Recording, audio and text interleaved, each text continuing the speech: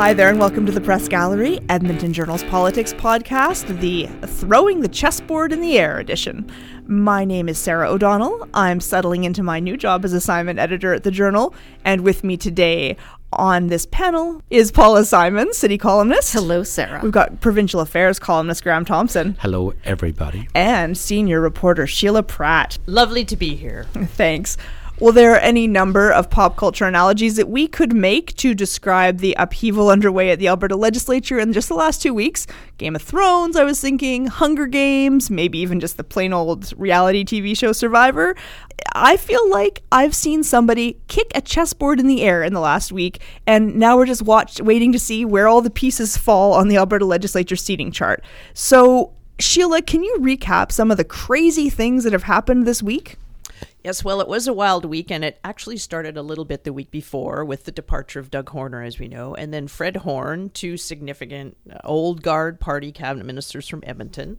They're gone, and we're joined by three others this week, Doug Griffith, Hector Goudreau, and Donna Kennedy-Glans, who was only briefly an associate minister, but now and sat later as an independent. And Marianne Jablonski. Yes, I was coming to Marianne Jablonski. Sorry.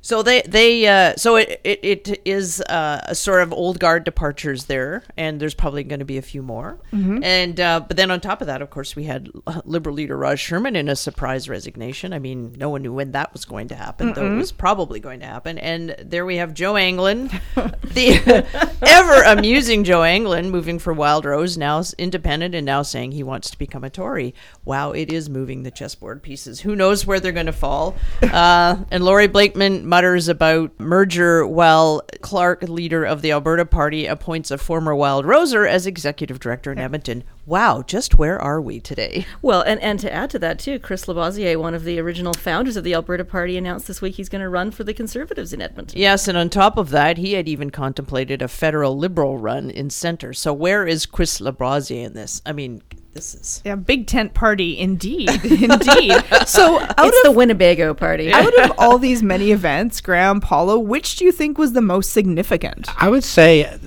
none of them are really a huge shock. Actually, I was surprised that Donna Kennedy-Glans is stepping down. She's a rookie, and I thought that she'd be hanging on a bit longer. She's a very bright, capable politician. But, for example, Raj Sherman stepping down, we thought he'd be leaving. He's been hinting that maybe it's time for him to go, just one term. The Liberals have not been doing well under his leadership. In fact, they've been doing really badly under his leadership. I think this is significant because even though we who cover this very carefully every day know Liberals are in trouble, this really gives a cue to the public that the Liberals now have no leader. And this is going to be, so it will show the public Liberals may be not the party to vote for if you're progressive. And it does, I think, give a bit of a boost to the NDP as being the only maybe viable progressive alternative. You know, do we have a sense of, I'm going to jump to this one first. Do we have a sense of why Raj Sherman chose now to step aside, like when everyone feels like they're going to be heading into an election? It's a really interesting question because I got a tip Friday that this was going to happen. And, you know, we chased all weekend trying to firm it up. So there had obviously been a lot of talk about this. I mean, some of the speculation is Raj Sherman is under investigation for the most peculiar of reasons, that he allegedly donated too much money of his own personal funds to the party. Oftentimes we investigate politicians for taking money. We don't often investigate politicians for giving money. But, you know, as Graham says, the party has really struggled under his leadership. Still, he's not leaving immediately. He's said that he's going to stay on until... As an MLA, he's resigned as leader. Yeah, stay on as an MLA until the election, right. Which I guess leads to the next question: when be that? Yeah. Okay. So why is all this happening now? Why is Raj leaving now? Why are all these former cabinet ministers, PC MLAs leaving? Well, it looks like a real rush to leave right now because there's a rush for nominations, and Mr. Prentice wants everybody out the door who's getting out the door. So in the next few weeks, literally few weeks, he can get a whole slate of new candidates in those ridings. Some of them he hopes are going to be wild rosies that he's brought into his cabinet, and we'll actually see if that happens, which is another very interesting thing. But it is, I mean, there is normal turnover at an election time. There's normal turnover. Right now, it's just when it's a new leader, but right now it's really collapsed in a very short space of time. And there is the added factor is this: how many people in the party are happy with this Wild Rose contingent coming inside? And some of the people who left, like Doug Griffiths says, they're not very happy with that. And that's an issue that Prentice is going to have to deal with. Yeah, you called a lot of these people on Monday during what our colleague Miriam Ibrahim described as a news explosion, because we're finally like, okay, we're just going to call as many MLAs as we can to find out who's staying, who's going. What were they saying? Like, who was staying, and what were they saying about why they were staying, and likewise, why are some of the people going? Okay, it's very interesting. Jablonski and Donna Kennedy Glantz were clear to say this has nothing to do with the Wild Rose or Prentice's leadership. We love the leader. He's going to be great. Doug Griffiths said clearly the province is going progressive and the party better head that way too, or they'll big problem. He was clear about voting against this. So there's an issue around this with some of these departures. The ones who are staying on were all quick to say in the Edmonton area, and I'm sure it would be different elsewhere, that, well, as Dave Quest said out in Sherwood Park there, well, this MLA isn't going to be pulled right by those Wild Rose guys. And I'm thinking, really? And others were quick to say that they don't think the progressiveness of the PC party will be changed much by the Wild Rose contingent. It's an interesting thing for these Edmonton area MLAs who stay, who must know that their challenge in the Edmonton area is going to be holding on. Yeah, and that their challenge is coming from the NDP and not from the Wild Rose. Exactly. Yes. And just to clarify the point, people who may not be aware of this, we are expecting an election coming up to be called in March for April. It's supposed to be, according to the province's election laws, a year from now, between March and the end of May is the election period, but we're expecting Prentice to call the election a year early. And do we know, like, how would he get around that? Would he just go ask the lieutenant governor nicely? There's two ways of doing it. One is he can go back to the House, he's a majority, and he can change the law. Or the law has that loophole, like they have across the country with the fixed election date laws, where the lieutenant governor in any province, governor general federally, can still dissolve Parliament or legislature on the advice of the Prime Minister or Premier, because the Lieutenant Governor has that law constitutionally. They can't change that law, so Prentice can go down the hallway, talk to the LG and say, look, there's an emergency right now, the price of oil has dropped, I need to have a mandate to go to the public, and the LG is going to say yes. Which is why the fixed election law was always completely ridiculous. Absolutely. And as Graham explains in his excellent column this week, we live in a parliamentary system and not an American Republican system, and the lieutenant governor has to have that power. That's the role of the crown. So how did Prentice react to all these announcements of the various departures, those staying, those going? And I mean, do you get the sense that he's the one behind the scenes pulling these strings, or are people acting independently? Well, it's a bit of both. You saw it last time around with Redford as well in 2011. What they do is they put the pressure on the politicians saying, I need to know if you're stepping down or going. But subtly what can happen behind the scenes is that they want someone to go, they can put pressure on them to step down. It's all a case of bringing in new, fresh blood to give the appearance and to actually make it real that there actually are a new management, is a new team going out there for election. You don't want the same old people, you want new people to come in and change things. And the PCs have been very good at this, not only changing the leader, then the leader actually then forces or brings in change in the caucus. And what we're really going to see, and what's really going to be interesting, is, as Sheila alluded to, is we're going to see some hotly contested nominations in a way that maybe we haven't seen in a long time. Those Wild Rose members who crossed the floor to the Tories are going to face challenges in their riding. Someone like Thomas Lukaszuk, who has vehemently said that he's unlike everybody else, who's aligned with him. He is not leaving the party, and he's going to. I'm betting anything is going to face a tough nomination race in Edmonton Castle Downs. It's going to be really. I mean, the pre-election is going to be quite a fascinating thing to watch. And meanwhile, Jim Prentice on the weekend seemed to be doing some damage control for one of his newest MLAs, Danielle Smith. So what happened in High River on the weekend? Can someone sum that up for us?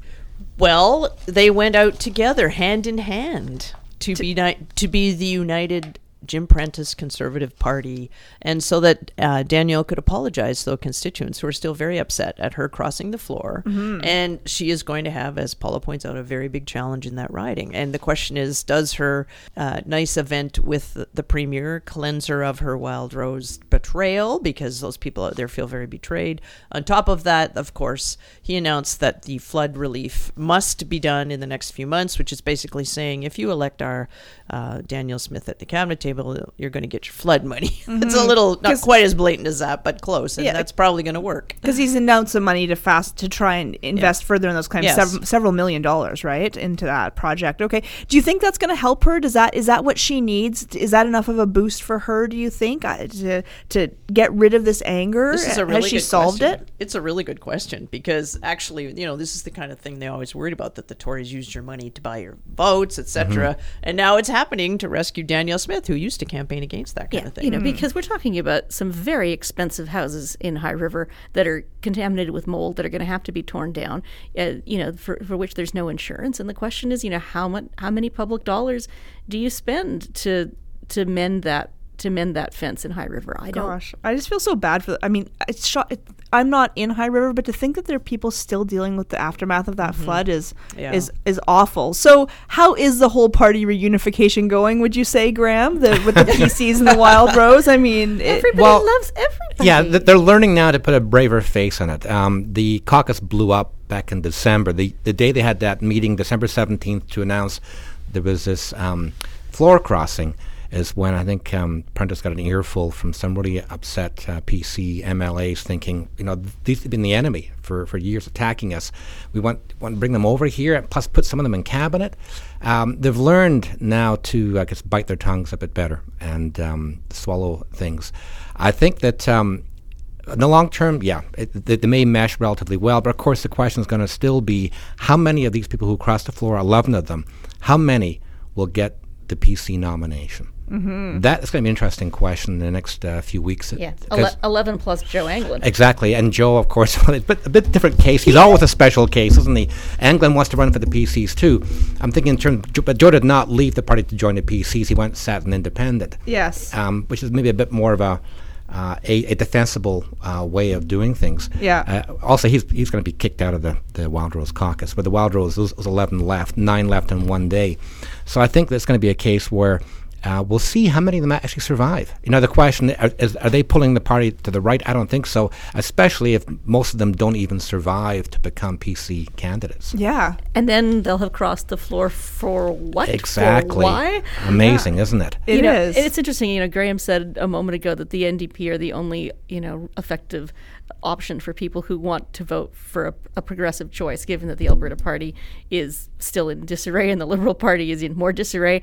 At this point, even if you're a fiscal conservative, the NDP might be your only choice for a viable opposition. We should mention that down in southern Alberta, Derek Fildebrandt announced that he's the former representative of the Canadian Taxpayers Federation here in Alberta, and he announced that he is going to run for the Wild Rose nomination. Does that show that there's still life in that party? Well, it's interesting because then the question became, is he going to run for the leadership? And he was very coy about it. And you get to an interesting thing because he doesn't qualify because you have to have been a member for 6 months, and he didn't have a membership because it would have been in conflict with his other job. So he said, he's been told that, very likely they'll give him a waiver because he was in conflict, which then begs the question of Rob Anders, who has very enthusiastically expressed his interest in running for the leadership. And he's a former Tory MP, member of Parliament, federally, yes. Current. He's lost. He won't be in the next election because he's lost his nomination. Oh, yes. But he's still sitting as an MP. So, they've told him they don't want him to run and that he can't run because he didn't have a membership. And he's today like, hey, if Derek Fildebrandt can run, how come I can't run? So, for those of us who like to watch, it's going to be really fascinating. And Brian Mason is going to run again. I thought he was done with all of this. No, he's been hinting, I think, since he stepped down as leader, that he's going to weigh his options. But I think unofficially he's been saying he's quite interested in staying. The NDP needs him. I think he people like him in Edmonton and Alberta, I think, as well. So I think it's good for the NDP he stays on. And really, if they're going to have a big breakthrough, he doesn't want to miss the fun. Yeah, that's true. And it's one riding they won't have to put resources into. Absolutely. And I think it's fun to speculate on where all the votes are going to go, right? Like, if the Liberals collapse, well, they used to get 250,000 votes about per election. They're down to about 125,000. That's a lot of votes that have to go somewhere, right? Where are they going to go? If they go, they may just stay home, right? And that is right. They could just stay Because home. there's the hardcore who love the Liberal brand. Maybe they'll go out and vote for Liberal again. They'll stay at that 150,000 will just vote Liberal again no matter what. But it is fascinating to see how it's going to break down, because people I think are becoming, even though we watch it all the time, the public is sort of becoming more aware of things moving as you see more announcements like Raj Sherman stepping down as leader. Is anyone surprised at all that Jim Prentice didn't seem the least bit repentant about toying with an election while two opposition parties are essentially leaderless, or at least dealing with interim leaders? I mean, his comments on Wednesday were, I'm for sure not focused on the circumstances of other political parties. They should take care of themselves. And he also said, I expect other people to do their jobs, and that includes the opposition parties, and I expect them to be ready to speak with Albertans about the details of that plan. He seems like he's just basically saying, too bad, so sad. Well, exactly. He provoked it, so... Well, I mean, he blew up the Wild Rose parties. I mean, the reason the Wild Rose party doesn't have a leader is because he took their leader. But he didn't blow up the Liberals. But people from Heather Forsyth to well-meaning people on Twitter have been saying to me, oh, but it wouldn't be sporting. He surely wouldn't call it a... He would never call it a... Of course he would. This is politics. This is not a ringette tournament for 6-year-old girls. Yeah. This is roller a blood derby. Sport. And also, I can argue... Games is appropriate analogy, though. Well, he's shown himself perfectly capable of playing in those kind of politics. Yeah, it's a blood sport. And also, he did not put a gun to the Wild Rose's head and say, cross the floor. The Wild Rose was starting to collapse because of him. But they jumped to him first. He didn't go pleading with them. They came to him. You could say he maneuvered the chessboard in such a way they were boxed into a corner, fair enough. But it's not his fault that the Wild Roses collapsed, directly his fault. And it's not his fault the Liberals have no leader right now. And, something is politics. And I'm sure if tables were reversed and those people complaining were in power and saw the opposition being weak, they wouldn't care. They would strike while the iron is hot. And it's politics. Yes, it is. Well, I have to say that I'm not the least bit repentant about moving to Good Stuff from the Gallery. That's our weekly segment where we share something that we've watched, listened to, or read that often, not always, has a political connection. We thought we'd like to share it with you. Paula, would you like to start for us? Sure, I'd like to start with something a tiny bit different. I was listening to The Current this week. Anna Maria Tremonti had an extraordinary interview with two people who are homeless on the streets of Toronto. Very articulate, thoughtful people. And it was a powerful interview. I actually listened to the first half, in the morning in my car when The Current was on, and then I made sure I caught the second half on The Current Review in the evening. So I would really recommend it as an insight.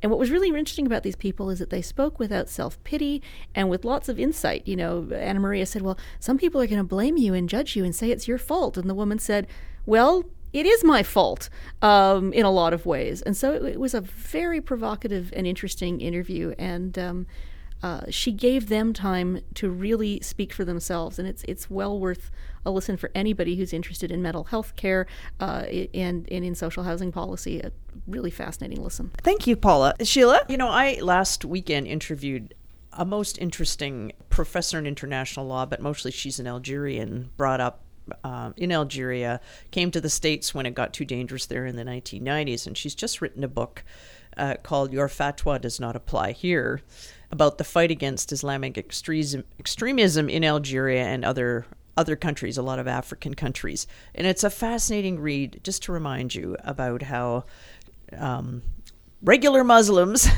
in those countries like Algeria, where a lot, Muslim countries fought this extremism for years before it was being exported here, and even preceding, of course, ISIS. And it's a very inspiring book about regular folks that stood up to them, journalists that were killed, editors that were killed, people that ran sports clubs in defiance of the local Islamic extremists, etc. And it's a wonderful book, and I'll get the link for you. That sounds good. What's the name of it again?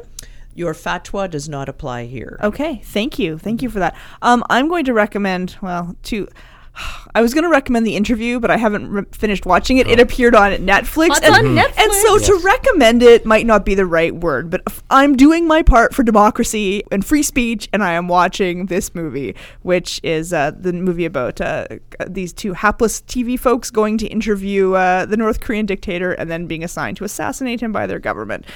I don't know. It's not that good. But what I really want to recommend is Terry O'Reilly's radio show, Under the Influence. last Saturday, the episode focused on how John F. Kennedy and the U.S. government basically sold America on the space flight missions, and how they managed to convince people to inject money into millions and billions of dollars into the space program in the 60s. And it was really interesting listen for me as to how that happened. So I'm going to recommend that. It's in 2 parts. Part 1 was last week and part 2 is coming up. So Graham, how about you? Speaking of spending a lot of money, my choice this week is The Atlantic magazine. It's a cover story called Why Do the Best Soldiers in the World Keep Losing?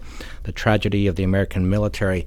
Really interesting article about how the Americans, and it can apply to Canada as well, how they tend to lionize their military, never critical these days of the military, to support our troops, put a lot of money into the military, not really pay a close attention to what the military is actually doing. And in the Americans' case, and you could argue for Canada, we get ourselves involved in wars we can't win. Like Afghanistan, Iraq, and it's talking about how generations ago a lot more Americans were actually in uniform. Second World War, Korean War, for the Americans, the Vietnam War.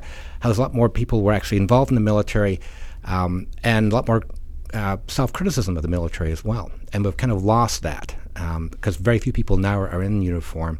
There's a sort of a sense to put all military on a pedestal. The common soldier, they're great.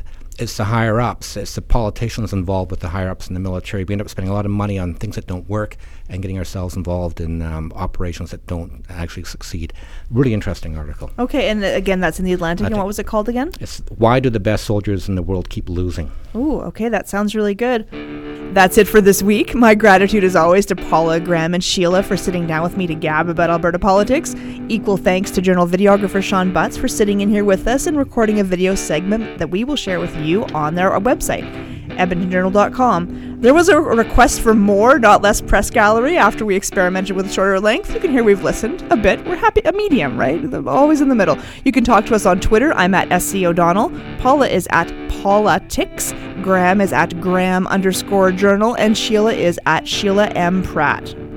You can hear previous episodes of the podcast on edmontonjournal.com/opinion or through the Edmonton Journal SoundCloud feed. The show is also available on iTunes, so subscribe, and the press gallery will be there waiting for you every Friday when I am done it. I always aim for lunchtime, but last week I just got in under that midnight wire, I admit it.